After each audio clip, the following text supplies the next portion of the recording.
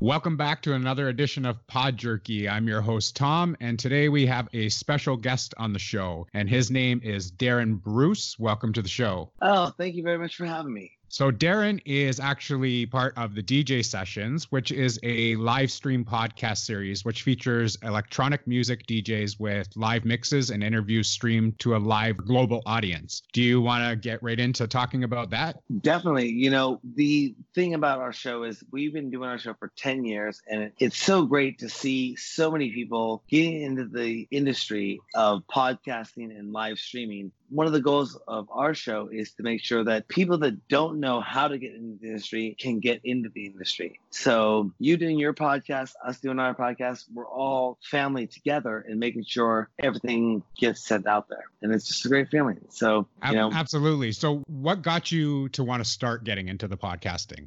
Well, we came from a broadcast television world, and in the time, there was no way to disseminate your content unless you paid a bunch of money to be on broadcast television and played that game. Set the way forward clock to 2005-ish, and YouTube came into play, and everyone started putting their videos online. And then when I was working for Apple, podcasting came out. And podcasting came out of blogs. Then people started doing video blogs, and we said, hey, let's do this video blog. We can now disseminate our things and have people subscribe to them and watch our shows. And so we moved our whole platform from a broadcast television world to an online world where people could subscribe to it and then have the shows downloaded if they subscribe to us to their podcast. YouTube, you had to go and watch. With a podcast, you could subscribe and then it would automatically download. So we saw a niche there that we could fulfill for audiences that said, we want this content delivered to us rather than having to go and search for it.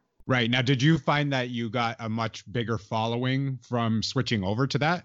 Well, it was interesting at the time. We actually looked at YouTube at the time, coming from a broadcast world, of saying people are still flipping the channel or changing the channel or going to the channel. They were channel surfing to a model they could subscribe to, and then the content would be downloaded and they could assimilate the content when they wanted to. And that was a big shift in the industry, in the film and television game, where you had to be and watch a show when it happened, to now I can get a show when I want to, and it's already there because I'm interested in it, and then I can watch it at my own leisure. It was a big shift in the industry in 2005. I mean, I don't know if anyone could predict that happening other than, to me, one of the greatest guys in the world, Steve Jobs, knew this was going to happen with the advent of the iPod and going into the iPhone and making it a communication device that could download what you wanted when you wanted it at your fingertips. As a matter of fact, working for Apple back in the day, and Steve Jobs, one of his things, if you go back and see what he's saying, he said, we want to make Apple the hub of your internal lifestyle.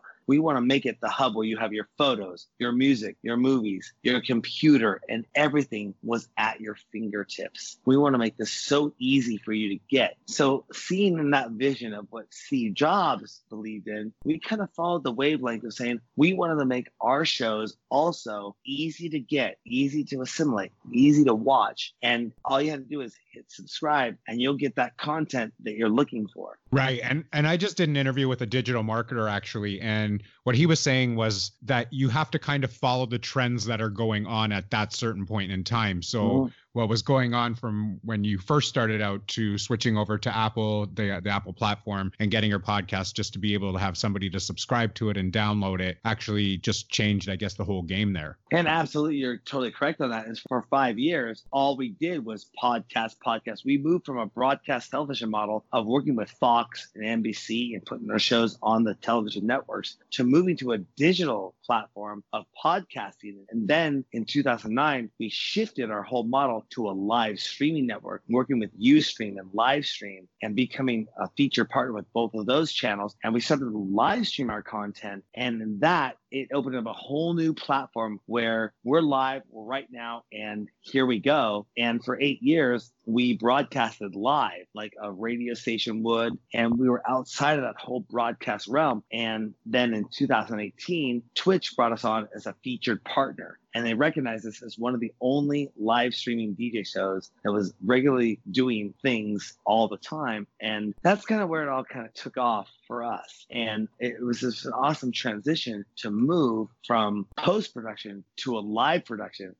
You probably do like pre-recorded shows, and a lot of people do, but going to a live production, it's kind of like you got to be on the flow, you got to be kind of on the go. And it's just interesting how technology has progressed over the last 10 years to get us to a point where we can actually make content, disseminate it, put it out there, it's live, and everyone can watch, and it's ready to go. Yeah, I agree. I mean, speaking of doing live shows, we are actually holding a live podcast convention this upcoming weekend where we're all going to be live streaming to our group that we're in, and we're just going to stream all of these podcasts for 24 hours straight. So, I mean, the live stream thing is interesting. We haven't tried it before. We're hoping it goes off without a hitch. We figured out how to get it going, but you know, the live stream thing is pretty cool. We've done a couple of live shows where I've gone on with other podcasts. It's not video chat, but it is just an audio chat, but it's a live stream. We actually did one last night. So they're actually interesting. The one thing I like about the pre-recorded stuff is that you get to edit that, but with the live stream, you get that raw, actual, sincere recording that's coming out, right?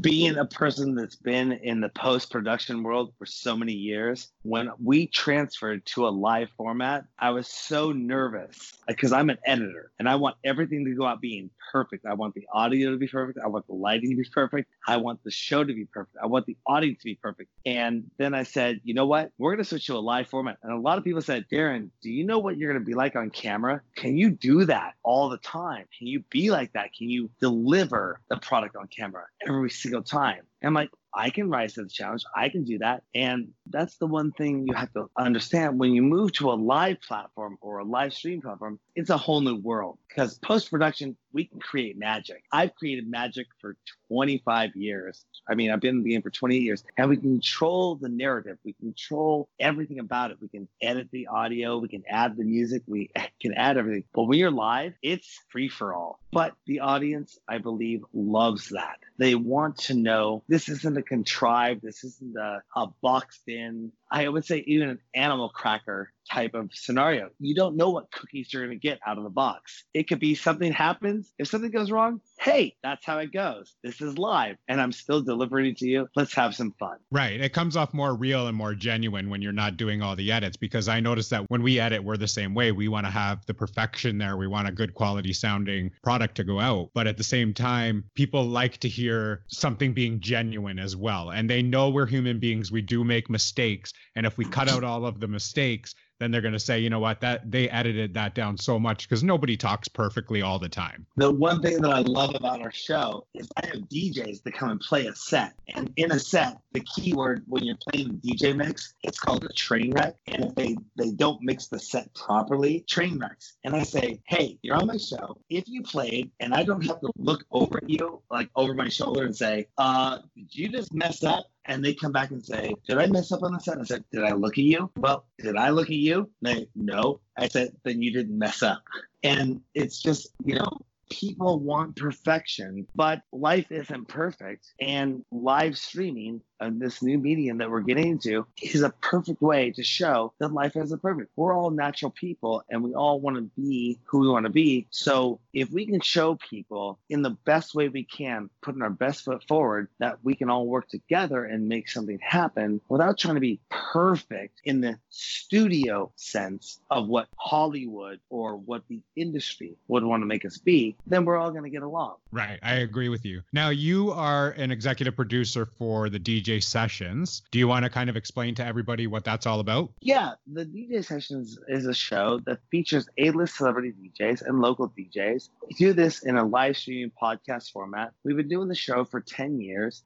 And basically, our mission is to give an opportunity to talent that would normally not get a chance to expose themselves or get out there through common means. It started back in the day when I was on television and people couldn't just rise to the top and be put on MTV or VH1 or be into that mix. And then all of a sudden, this thing called, as we all know, the internet came in. And this thing called YouTube came out. But even then, to set up a studio and set up an environment where they had to bring in cameras and gear and a film and television production, I said, hey, let me take my production background. Let me be the guy who can facilitate that production background in film and television. And you just do the music. I'll film it. I'll produce it. I'll distribute it. And let's get it out there. And the end goal was they got to play outside of their normal environment. And I got to distribute that to the world. We're going to take a quick break to show some love to another podcast.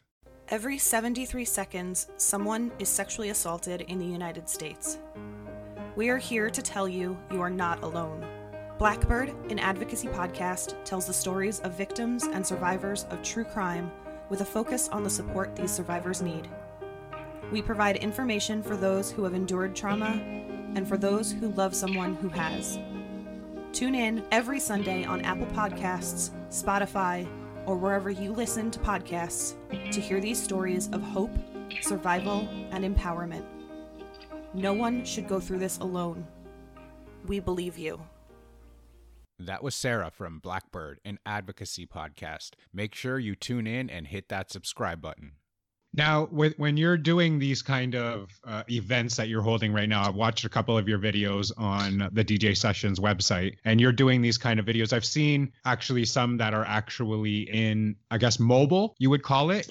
Correct. You have DJs actually in almost like a booth that's set up in the back of a car.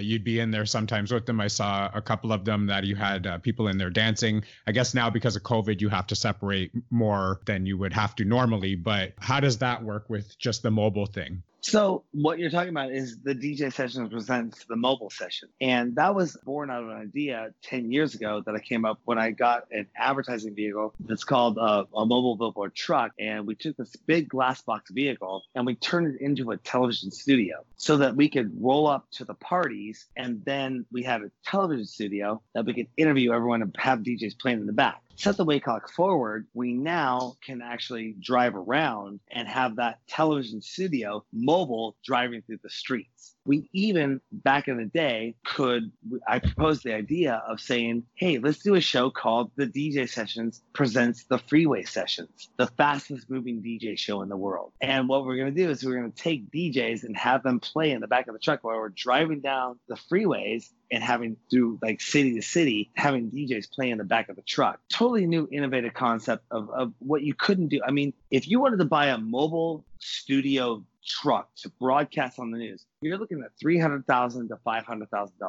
We did this for the mere price of about $15,000. We built one of the first ever mobile live streaming studios that could stream live to the internet and disseminate that through, at the time, Ustream was our partner, and say, hey, we're on site. Here's the future. Here's what we're going to do. And we wanted to inspire other people to also do that. And it's funny, we were actually picked up, and Kevin Smith, who's one of my all-time idols, a great guy, actually featured us. He talked about us in one of his first podcasts saying, this is a great idea. These guys are doing something really cool. That was 10 years ago, but the technology has moved forward to allow all of us to be able to go out there, film, make a show, do what we want to do on site, and disseminate it to the world. Right. Like, I've never heard of that happening. Like, I don't know if that's happening here or if it's happening just like with your company. I've never heard of a mobile DJ booth or a studio set up and being able to go wherever they wanted to actually stream live music. So the concept is brilliant to me.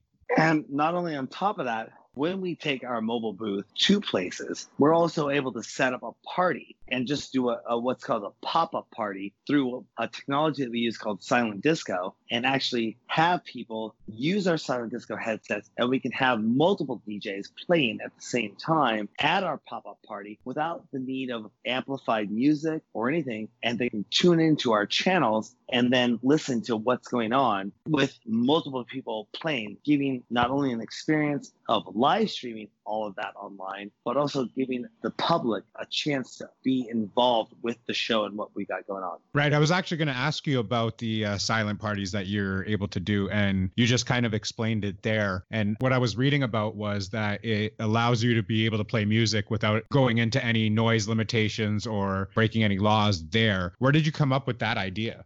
It was about 2 years ago when we were throwing these rooftop parties. We were throwing these brilliant rooftop parties, and everyone loved it. And I come from a long line of going to nightclubs. I mean, we're talking 28 years of going into nightclubs and seeing the action. But when you go to a nightclub, you walk in the door at 10 o'clock, club ends at 2 o'clock, but you got one DJ playing, two DJs playing, and then the headliner plays. When I came into silent disco and I saw it, it resonated with me. And something that's very close to me is I'm a foodie. I like a lot of food. So I'm a buffet kind of guy. And so when I walk in, I don't want to go in and just say, give me that one dish. I like to have a lot of dishes in front of me. So when silent disco came in and I saw that I could not only listen to this station, but I could listen to that station. I could listen to that station. I could choose what I want to do when I go to an electronic music event. It appealed to me in a sense of saying, wow, I could have this on my platter, this on my platter, and this on my platter, and I could join the mix with these people and these people. Imagine having, Asian cuisine, American cuisine, Szechuan cuisine, or whatever it is on the menu, and you get to sample anything you want just by pushing a button on the headset and dance and be connected with those people in that moment. That's what appealed to me, the silent disco aspect of electronic music, saying we could bring a lot of people together without being segregated from their own genre by putting them all in one place, and we can all come together and dance and have fun. Right. Now, the other thing that I was actually reading up on was state of industry and secret sessions. And what are those two things? So the state of industry session is really bringing together people that are in the industry, sitting them down on the couch, doing a 2020 interview of saying, hey, what's going on with you? It goes back to our roots of the original show of the DJ sessions, where we used to do interviews with the DJs, with the producers, just interviewing them and talking to them about what's going on with them and their lives. Now, the State of the Industry Sessions was one of those shows where we would bring an industry professional on and say, hey, let's sit you down on the couch. Let's talk to you for an hour and ask you some questions about what's going on, what's happening here. Can you really get inside their mind? Do you really know what's going on with them? Do you really know what's happening with the industry professionals behind the scenes? Because there's hundreds of people that work behind the scenes, that their voice doesn't get heard. And that was the State of the Industry Sessions, to get to work with those professionals, say, hey, how's it going today for you? Think of it like this today. We just went through in America, and I don't know where your podcast is from, but I'm assuming it's in America. We just went through Saturday and Sunday, which are Friday, Saturday, Sunday, traditionally weekend jobs. In the industry, you have Monday and Tuesday is their Friday and Saturday. They get to go out Monday, they get to go out Tuesday. And so we wanted to do a show that would talk to those people, say, what do you experience on the weekend? What happens to you on the weekend? What do you go through on the weekend? What it's like to be a weekend producer, but come back on Monday and Tuesday and say, let's talk to you and see what you're feeling and share that experience with the rest of the world. What are some of the DJs, like you work with a lot of DJs that come to the DJ sessions and to some of these mobile parties and stuff like that. I've seen Darude has actually come on to one of them. Who are some of the major DJs that you've had collaborations with that people would have a general idea of who they are, not to take anything away from the local DJs, but some of the major DJs that you would have on your show that you've actually worked with? Oh, Darude has been one of our ardent fans. He's been one of our supporting guys that has come on board. I remember the first episode of when he came by and he played our original first rooftop sessions 10 years ago. And even Dave Dresden, who is now one of the world's top, Dresden and Gabriel just are blowing it up all over Twitch. And, you know, when Dave Dresden came by and played our bedroom, when we set up our original studio, I knew I was onto something. And I was just like, we can reach out to a lot of people that were wanting to do this. And pre-COVID stuff, we're talking about 1% of the world, 1% of the DJ world was streaming online. Now, post-COVID, 99% of the DJ world is streaming online. And it's very amazing to see. We were doing this for 10 years, trying to tell people, hey, we're doing this. Now everyone's on it. So it's very interesting to see that transition happen to now say how many notable people have had the show. We've had 100 episodes that I just put my assistant on to go back and reach out to these people and say, what are you doing now? Can we get you back on the show? Can we talk to you about what you've experienced before all this and now what are you doing? And we've got an amazing positive response from so many people saying, we would love to do an interview with you. We'd love to come back on your show. Because a lot of people, they're doing their thing. Nobody is reaching out like what you're doing with me right now in an interview, asking for an interview, asking to talk to them. What is going on with you? They're doing their thing, but nobody is talking to them like you and I are doing right now. And this is amazing. This is where we need to start bridging that gap of saying, let's go and say, hi, sit down with you. Can we take a moment from the DJ and the stuff and say, what's really going on with you? Can we get an interview? And that's where the DJ session is coming in and making sure that interview process still happens, which goes back to our core roots of introducing the public to the world and letting them identify with the person they're listening to. That's interesting that you say it, because the digital marketer that I was speaking with in another episode was saying, always get to know the person, no matter what they're doing. He was a musician as well, still is. And he said, I don't want you to follow me as a musician. I want you to get to know the person first. So having podcasts where you actually get to sit down and talk about their personal stuff is something that people get to know behind the scenes of what you're actually doing. That was always at the core of the mission of the DJ sessions, because you would see a DJ and you come to a club, you'd pay for an admission ticket, you get in there, you dance to the music, you'd say, I love you, this is what's going on. And then she or he would go back to the hotel room, and yes, you paid the price of admission for the show. The DJ sessions on the other hand would come into the club, set up, talk to them for 5 or 7 minutes, and be a PR model to say, here's what we're going to do. Here he is, or here she is, this is the person. We're live. Here it's going. Check him out. And that's, I believe, what's missing right now. And now maybe in the next 2 years, maybe 2 years, 3 years, they'll start to get that PR model to it. But right now, they're just plain set and nobody's talking to them. The questions I have, just as a reporter myself, is why did you choose that song? Why did you set your setup like that? What are you doing right now? And it could even say is, what did you eat for lunch today? Well, we have social media. We have Twitter. We have Facebook, we have Instagram. And so these DJs now, before where my news reporting used to get that information, they now can say, I just ate this food for lunch. Check out my post. Hashtag. I'm like, well, you just put me out of a job because I'm supposed to be the guy that tells people that's what you just ate for lunch. Right. But they still need to do that on top of us doing our job. So it's very, very interesting in the time of live dissemination or social media dissemination of a product at the end of the day. And those that actually accept that and can move forward to that, they're going to come out as the winners in the end. If you don't do the social media trend, if you don't follow into that, it's going to be very difficult to build it and you'll be left in the dust. That's my opinion on it. We're going to take another break to help out another podcast. Ever get that light bulb over your head at midnight that just goes ding? If that's the sound a light bulb makes. Or any idea that you probably shouldn't post on social media, but the public definitely needs to know? Unless you're a vegetable, you probably do. That's why our panel of non-experts do it for you. Our seamless flow of humor to science and information will keep you engaged and wanting more. Side note, we even have our very own shaman. That's Psyche-Delic Podcast. All of our links are on Linktree. That's linktr.ee/the Psyche-Delic Podcast. Now, with DJs that you work with, do you do international DJs? Or you usually work with DJs that are inside of the US or from around the world? Oh, absolutely. That's a great question. We work with so we're based out of Seattle, and a lot of DJs come into our city or used to come into our city and play shows. And we'd have an average of anywhere between 20 to 30 A-list celebrity DJs coming to the city. So as a PR arm, we would say, hey, let's get you on the show. let's have you come over here. Now that this has all changed, our outreach is to say, who has come on the show before? Let's go out and get them on the show. Let's talk to them, and let's go back out and let's do some online, like our interview right now that's happening. Let's talk to you and find out what's going on with you, because a lot of these guys and girls are just playing, but nobody's talking to them. Nobody's asking them a question.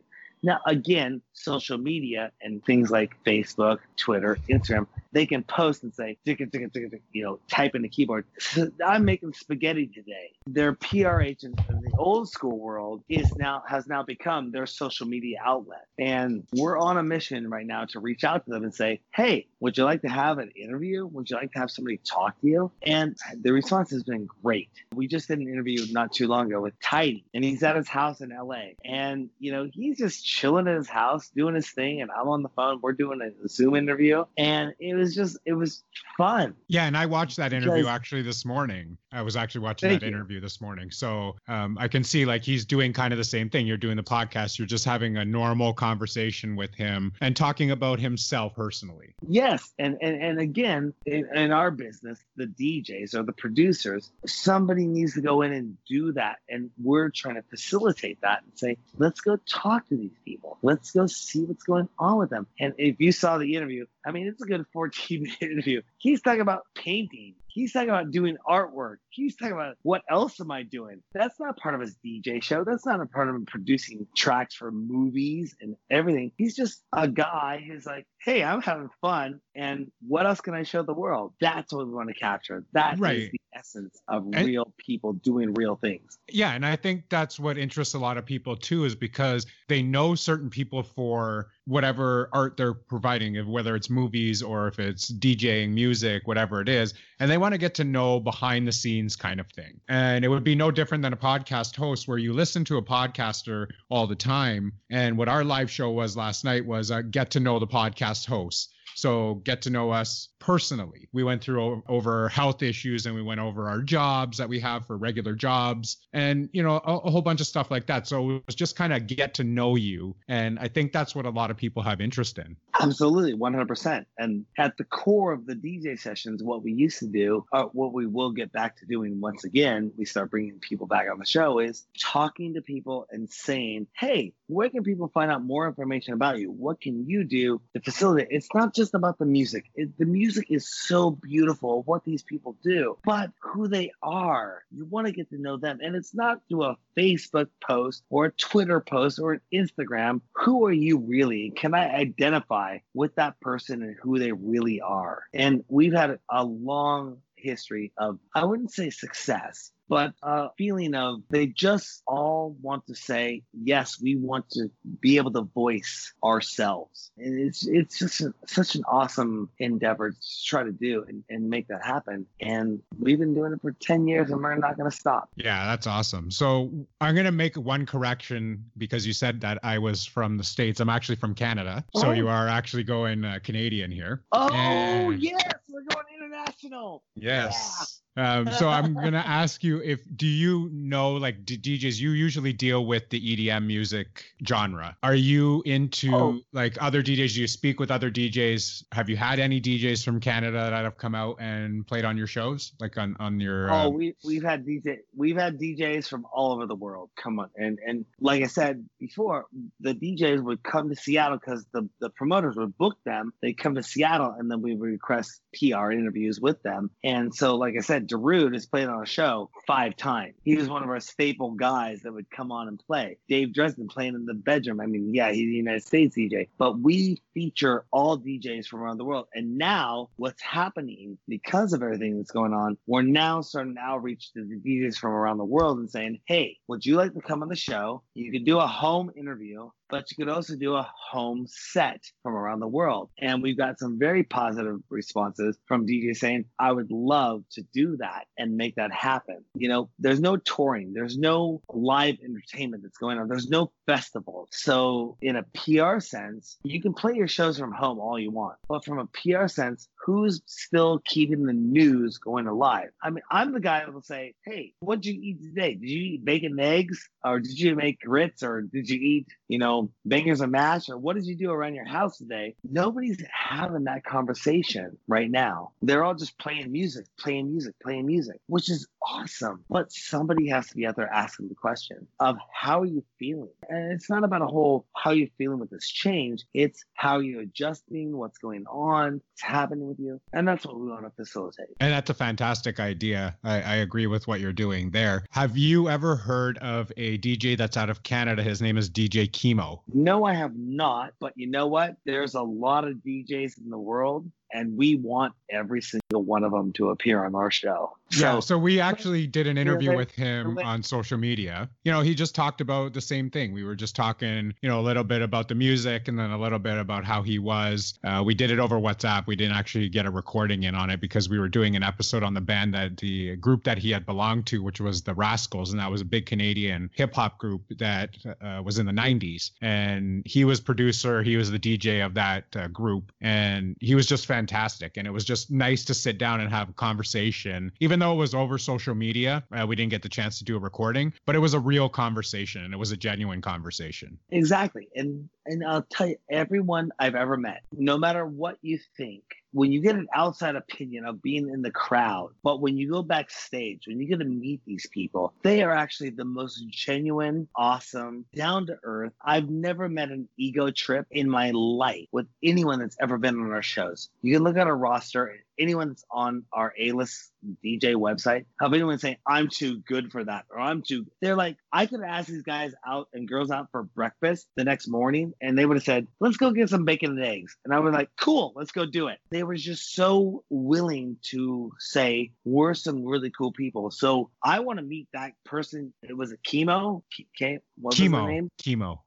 Yeah. I want to meet him. I assume him. Yep. I want to meet him and bring him on the show, and let's do an episode. Please get on our show. Come over here. Let me interview you and just be part of this collective of electronic music that has grown to be one of the forefront of genres in the world. Yes, for sure. Like, definitely. I can try and put you in contact with him and see if you guys can get something hooked up. That would be awesome. Yeah. So I was actually reading on, I guess, your Facebook page that you try and help people with what the best practices and methods are podcasting and live streaming. You allow them to contact you. This is a free service and they can reach out to you. Do you want to give a couple of tips for that? Well, here's what I say to that. 98% of my information that I got, I learned, and it was my mission to always make sure that information gets disseminated back to the industry. I will never hold any secrets other than what I call my Rolodex, which means I won't give my contacts in the industry to people, but anything that can make your show better that I could do, I will do everything I can and be there for them, nurse them, hold them, handle them, treat them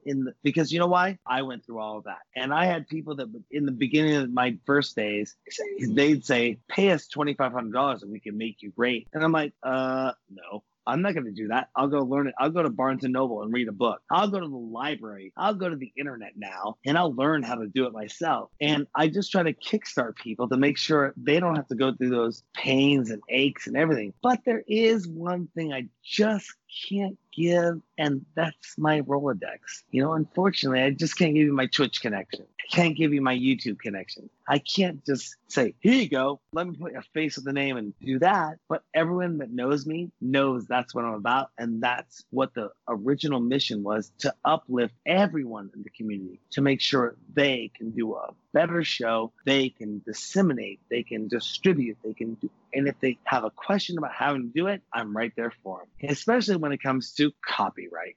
Oh, that's a big one right now. Everyone's wondering about why copyright is cutting them all down. And I'm like, but you have to get your licenses. And they're like, but Facebook should get the licenses. Twitch should pay for the licenses. Like, that's not how copyright works out. That's not how copyright law works. So for the last 4 months, I've had probably 150 conversations on people coming to me saying, how did you get around it? How do you do that? How does this happen? How's this? We're being shut down. And this is, I'm like, well, did you pay for your licenses? And they're like, no. I'm like, okay, well, here's how it goes. This is how much it'll cost. And they're like, well, we can't do it if we have to pay. Yeah. It's interesting. I mean, we use music on some of our podcasts. We've done a 5-part Canadian music series with some of the bigger stars that have been out in Canada in the 90s. And we've reached out to them. We've had a couple on the show, and we've actually asked their permission to use the music. And they said, yeah, you know what? You go right ahead. You can use any music that you want to. But most of the times for copyright, you do have to go through that licensing fee. What people don't understand when it comes to licensing is audio. Well, first of all, performance has its thing. ASCAP, BMI, CSAC. That's a great thing. But people don't understand there is what's called sync licensing and master use licensing. And if you stream live, you have to get the sync and master use for that. But then when it goes to video on demand as a podcast, you have to get sync and master use for that. So you almost have to go through 4 different licensing processes. And then you have to get permission from everyone that owns that song, that's a publisher, in order to use that song. And there's no umbrella to this. There's no blanket license. I paid this fee and I got the right. And a lot of the DJs out there unfortunately think, well, I paid 99 cents for this song so I could play it. So that gives me the right because I paid the money. It's like you paid for the money to use that in your house. You didn't even get the performance rights on that. Unfortunately, you didn't. It's a bitter pill to swallow when they realize, oh, what did I get into here? And I mean, I've been hated upon for it just by trying to explain the actual nature of copyright law. And they want to force it on, it should be Facebook and it should be Twitch. It should be these other industries that should do this. And like, no, they're actually obeying copyright law. It's not them that's doing this. It's the copyright law that is making that happen. And they go, how do you get around it, Darren? Well, we have some magic. We're pretty cool. We got our licenses. It's costly. Let me put it that way. It's pretty costly. It costs a lot to do this. Yeah. Again, I mean, people that are just starting out in podcasting, some of them don't know the rules. Some of them do. Some people choose not to use any of the music files inside of their podcasts. And I mean, that's just the way it is. I mean, I know people do still use it and they're going to use it until the day they get caught. But when they get caught, it's going to cost them a lot of money to be using that type of music. It won't even catch them. The first thing that's going to happen is they're going to get a cease and desist. And the cease and desist is going to say, take it down. And when you get a cease and desist, it says, we're going to stop this or we're going to sue you. And they say, no, I'm going to keep it up. Then they send another letter and says, fine, you want to keep it up? Here's a $100,000 lawsuit. And they take the average podcaster who's basically doing this probably as a hobby. I mean, out of the back room of the bedroom. They're like, I'm being sued for $100,000 for using 4 seconds of a song in my podcast. They're like, okay, I'll take it down. Then what if that episode had millions of downloads? And it's one of the best episodes. And they say, well, wait a second. Didn't I help you out? Didn't I help promote you? And the publishers say, it doesn't matter. You still used our stuff without asking us for permission to use our stuff. Had you asked us, maybe we would have been cool. But at the time, the podcaster, they didn't know their episode was going to have 1 million downloads. So it's a very influx of this thing that how do you get around it? How do you do it? I won't name names, but I have major corporations that I work with. And they said, if we promote you, if we put you to the front page of our website, do you know what kind of can of worms this is going to open up for you? And I said, fine, I'm ready to deal with those can of worms. And they said, are you really?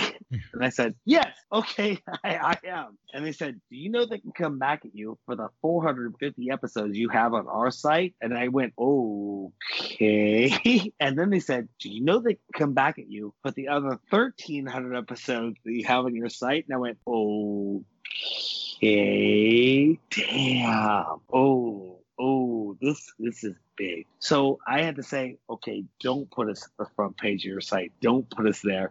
Please let us figure this out. And I've spent the last 6 months figuring it out to where now we can say, okay, you can put us on the front page of your website. We're all clear. We got the licenses. We're cool. But a lot of other people out there, they won't do that. And then they will get disenfranchised because they will get shut down because of copyright protection. So you are one of, I guess, a feature partner with Twitch. Yes, when I think of Twitch, we usually think about, I guess, video game streamers on there. How did you get into contact with Twitch, and how did you get to become so popular with Twitch? That's a great question. thank you for asking that. So at the time, we were working with Ustream and GoDaddy. Those are our two feature partners that we work with. And GoDaddy was like, oh, you're on a shared hosting account. You're all cool. And Ustream was like, you're a feature partner. Here you go. Well, Ustream got bought out by IBM. And IBM is, a big computer company. And they basically said, your hosting account is about to be done. Your $10 shared plan that you were on as a feature partner with us is about to go away. And if you want to continue hosting with us, you're going to have to start paying $1,500 a month. And as you grow, it's going to be about $2,000 and become $2,400. And I was like, we're an independent local production thing that does our stuff, and we can't afford that. So boom, Ustream went away. At the same time, GoDaddy came to us, and I love GoDaddy. I've been using it for years. I'm not trying to slander them in any way, shape, or form, but they came and said, you're doing about 100 to 120 terabytes of data transfer a month on a $15 hosted shared account. You can't do that. And I'm like, what? You said we have unlimited bandwidth. You say we have unlimited storage. So I had to reform everything back in 2018. So I took my brand, I took my show, and I contacted some people. I have interested contacts. And I said, hey, Twitch, would you like to have a regularly scheduled DJ show that features A-list celebrity DJs and local DJs? And I managed to get in front of the right person at the time, and they said, you're in. And I was like, cool. We sat on it for a few months, but a couple months later, Twitch debuted us on the front page of their website. We had over 2,400 people watching with 50,000 views in about an hour and a half.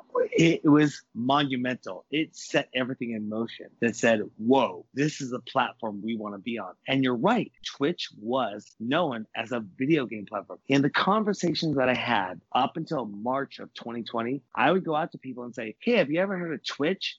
They go, what are you talking about? What is Twitch? Most would say, isn't that a video game platform? And I have to explain to them saying, okay, let me put it like this. Google owns YouTube. Amazon runs Twitch. Can I put it into perspective for you like that? And they go, oh, but even then, when I was having the live streaming conversation with them, they would say, oh, well, I would never watch live streaming. I don't do that. I don't have enough time for that, or what's going on. So what happened is, where the conversation that I used to have with people that would say, oh, what is Twitch? Isn't it all about video gamers? And I say, no, it's a live streaming platform. I'd have to make that connection with them of saying, hey, do you remember what YouTube was back in the day? And everyone goes, yeah, I've watched a million videos on YouTube. I say, well, Twitch is a live streaming platform. And they go, well, maybe it won't be around. Maybe nobody's backing it up. I go, do you know a company named Amazon? Amazon backs up Twitch. Just like Google backs up YouTube, Amazon backs up Twitch. They go, oh, and we live in Amazon land, by the way, coming from Seattle, Washington. So they're even more so in my environment, like, oh, Amazon backs it up? So my conversation has switched to now where I had to convince people to believe in what we were doing with streaming online, live online, to now they say, are you streaming live? And I go, yes, we already are, if that makes sense. Yeah. Now, do you find that a lot of podcasts are going over to Twitch now? That's a very, very honest question. I've been podcasting for 15 years.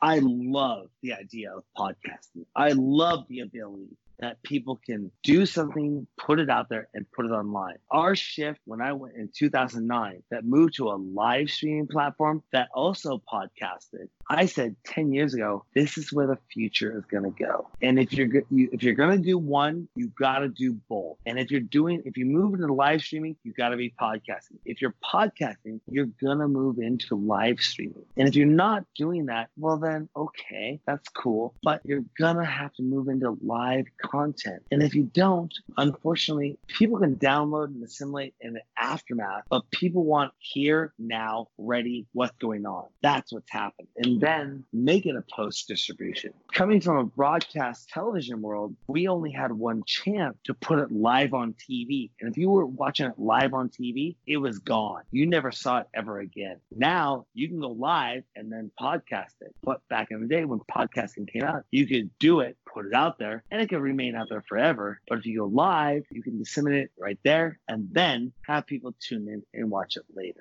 I'm a live streamer, heart and through. After everything I've ever seen and done, coming from broadcast television, I love podcasting. I think it's one of the greatest things in the world that's ever happened. But live streaming is where it's at least with what we do. So basically, like if I'm producing a show, so I'm going basically trying to set up interviews, trying to do the podcast recording, doing into the editing, so I'm working on all aspects of everything that's going on. If you're just doing the production end of it, what are you working on with each show? You actually just described everything that I do pre-show. And so you do everything to the public. They don't know what we do behind the magic curtain. We work magic and then we produce a show and they think, oh, I just got this guy on, we're talking and we're behind the scenes and all this magic happens. There's so much magic in the industry that people don't understand that goes into the work of what we do to make the show happen. Yesterday, take it for example, I show up on site, I'm there at 10:30. My show doesn't start till 2 o'clock in the afternoon. I do a 4-hour show. We break down, I don't bring my gear back home till 8 o'clock at night. So basically, I'm on site for 9 to 10 hours just to produce a 4-hour segment of 2 separate live streams of what's going on. At the same time, I'm marketing that. I'm social mediaing that. I'm doing all the work behind that and watching, make sure the lights, camera, action, the magic is happening. I believe that people don't really understand what it takes to make a show happen. And I agree with that. I mean, before I started doing the podcast, I never knew how much work was going to be going into it, between the editing, between communicating with guests, between trying to build a community with other podcasts and trying to just gain an audience, all the social media that you have to do, trying to get to know people. We didn't think that there was that much work behind it until you started doing it yourself. And now that we're doing it ourselves, we realize the work that goes into it. I've had some close personal friends of mine that have said, it's really easy. All you do is pick up a camera and go film people. And I'm like, really? You think that's all that goes into this? Yeah. Okay, go ahead and try it. Go ahead and try it. Far from it. Wow, this sucks. And I'm like, yeah, it sucks because you went into it with that attitude. I go into it with a way of life. You go into it thinking you're going to get instant gratification or something that you're going to think that this is going to, I can film, I can do. It's like, no. I've been spending 28 years of my life in this industry trying to make it happen, making it happen. And now we're getting the kicks and the rewards of just even an inkling back, not even monetarily, not even in the cash standpoint of what we put into. And if I had to put out penny stock on my company, which I've thought about doing, and say, hey, if you want to invest in my company and you want to see our financials, just buy a penny stock and you'll see how much work we've done, what's called goodwill. We've done hundreds of thousands, even millions of dollars of goodwill on our brand. As a matter of fact, I'm sitting at a poker table one night with a couple friends of mine. And they said to me, one of the guys says, how much would it cost you to buy you out of the DJ session? Maybe $1 million, maybe $2 million. I look at the guy and say, how about 15 to 20? And he goes, you put in so much work, so much behind your brand to sell you out and never do this ever again to cut you out, 20 to 30 mil? Okay. Fair enough. But his first initial reaction was to think I would sell what I've been doing for $1 million. And to a lot of people, $1 million is a lot of money. Well, you come from a production standpoint and going, wait a second, 10 years? Even if I just valued that at $100,000 a year for 10 years, that'd still be $1 million. But I've been doing it for 28. Wait a second here. And all the tips and tricks and industry people that I met, and even if I wanted to hire and bring on board everyone that I worked with, I couldn't sell them short. I'd have to hire them at a decent livable wage of what they've been doing. So it upped the value at least 8, 12 times that, which means we're talking $8 to $12 million on everything we've ever done over just the last 10 years, just to pay everyone their value. And people don't understand that's what it takes. That's what's going in this. And what we do in keeping it going without being paid that becomes no longer a paycheck. It becomes a religion. It becomes faith. It becomes we believe this is going to happen, not for the paycheck. At the end of the game, money is not the endeavor. It's our passion that really makes us keep going forward because we believe in it. and it needs to happen. And I think that's probably the best way that you can put it, and then the message that you're trying to get out. Not too many people talk about it being a passion. They chase the dollar. And of course, the dollar is going to be a reward, but not many people talk about having the passion to do what they're doing. Oh, I've been criticized by even my best friends by thinking that I'm all about the money. And I'm like, I need the money because I run a business. The money is not me to be rich. And I'm not trying to be Puff Daddy and Kanye West and be up there. The money supplements the business to grow the business endeavor. It's not about the money. It's about being in effect and running a business that can keep substantiating the endeavor of what we're doing. Because at one point, you're going to say, I can't keep paying my paycheck through this hobby. I got to kick it up a notch. How am I going to kick it up a notch? Well, I got to do a good product. I got to put something out there that people want to be into and buy, and I can sell sponsorships, and those sponsorships will then give me money to make it happen. It's not about the money. I mean, if you're really into it, you're not into it for the money, but you're into it for the growing, to get more people to want to hear your vision, to get what you want to share to the world. And that does, unfortunately, it does take money to do that. We're going to take one more break to help out another podcast. Hey, everyone. I am Nick. And I'm Russ. And if you're looking for a podcast about current events that's well-informed, highly educated, and safe to share with your whole family, that's not us. Nope, it's not. But here at the Nick and Russ Don't Know Anything podcast, we have an opinion about everything and don't mind sharing it. That we do. New episodes every Wednesday and Saturday. Check us out at nickandruss.com. And find us on Apple, Spotify, iHeartRadio, and many more, including YouTube. Thank you, and I love you all. Mwah! That was Nick and Russ from Nick and Russ Don't Know Anything. Make sure you tune in and hit that subscribe button. So I'm going to probably end this interview here, but I want to ask you about a story that I read on your website. It's a blog. And there was a blog there that said that there was a Seattle company that I guess they disguised as a religious service for a rave. Yeah. Can you tell people about that? It seems very interesting. Absolutely. Oh, this is one of my coup de grace best stories I ever got invited to be a part of. Was when this all hit, and a good friend of mine reached out to me, production company that does all the lighting for the major companies around town on the West Coast. They said, hey, we're going to throw this drive-in rave. And I'm like, a drive-in rave? Okay. Because I was raving. I was going back. I used to go to the dance clubs. I'm like, okay. And you want me to stream this live? I'm like, okay. How are we going to do this? And he said, here's what we're going to do. We went through and they had like 3 attorneys that got everything down. And by the way, we're writing a playbook on how to do events right now and social distance. But in this time, they said, we got everything down. Here's what we're going to do. We're going to do the first ever drive-through rave. And I was like, that's a brilliant concept. That is really cool. And so what happened is the Cova Bat Productions came in and said, we have our warehouse. We're going to put all our lighting up, and we're going to do this thing with these A-list celebrity DJs. And we're going to have people that are going to drive in with their cars and watch this concert for an hour, and they're going to drive away.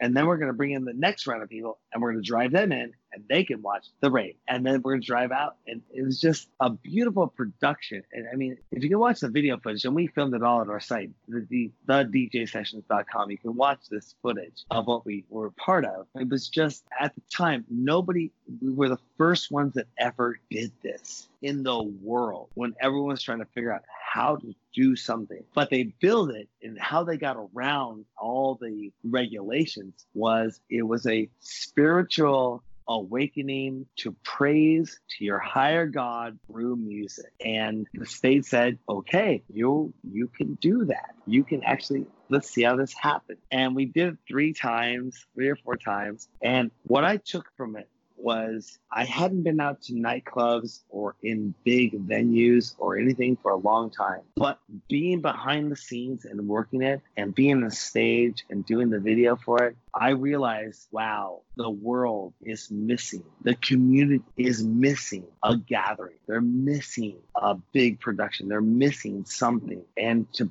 be backstage and see that happen, I didn't realize how much I missed it, even though I don't go out that much anymore. I don't go out and partake in local nightlife or local scene. I was like, this is awesome. This is really, really amazing. I guess that's one way of getting around some of the regulations that have been put out because of everything that's going on. Yeah, unfortunately, in our state, our governor came down and said, you're not allowed to do drive-in concerts. And so it kind of put the kibosh on the whole, you can't do that anymore. Us, though, as the DJ sessions, we do what's called our safe silent discos, and we can still bring the party, quote unquote, the event, quote unquote, to the beach and do what we're doing. It's interesting times. I have so many friends and so many people that I've known over the years that are devastated by this.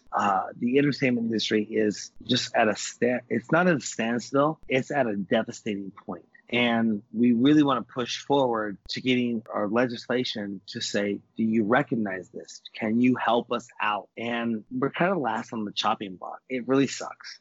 It really sucks. They actually want to shut us down, basically. And the DJ sessions, we have figured out a way to still keep that alive through all of this, and then make it happen. The drive-in raves should be allowed. The drive-in concerts should be allowed. There's no denying, if you're going to allow people to go to drive-in church and go to drive-in movie theaters, the drive-in concert should happen. I believe over the next 6 to 9 months, we're going to see more of these pop up and do it. And it will become a norm. I mean, you're in Canada, but I don't remember the drive-in movie theater. I remember going to the drive-in movie theater as a kid, and it was awesome.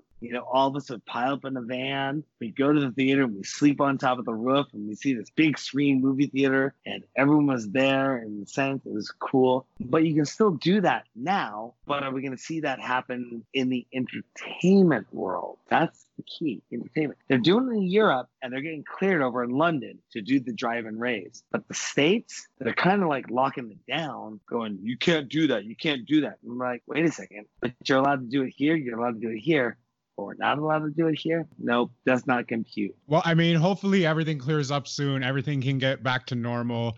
Everyone can return to their normal duties, and we'll be able to see everyone get back to just maybe better than normal. I mean, here's hoping for the best. It's a very tough time for everybody right now, but I mean, like we said, throw them a bone. Hopefully we get through this and everything goes back to normal or better than normal. And, we all just are able to get through all of this together. That's a whole nother conversation. I would love to jump on you with a whole nother conversation about the industry and the effects of what's happening on the industry. Definitely. That's a whole nother talk. We can totally That's another interesting conversation. Definitely. That's a whole nother talk on that. So yeah, I'm going to actually wind up this interview right now, but if there is anything that you want to promote on here, any social media channels that people can reach out to you, any final last words that you want to give, here's your chance. Well, definitely. I really appreciate you taking the time to interview me and everything. And if people want to find out more about what we do, they can go to the DJsessions.com. They can hashtag us, the DJ Sessions. They can always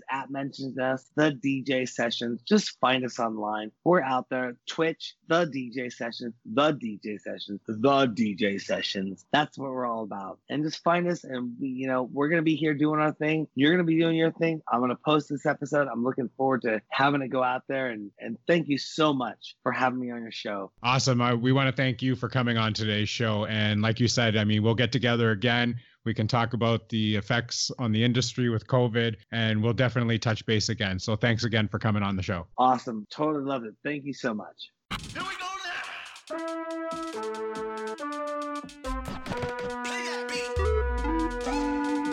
Hot jerky.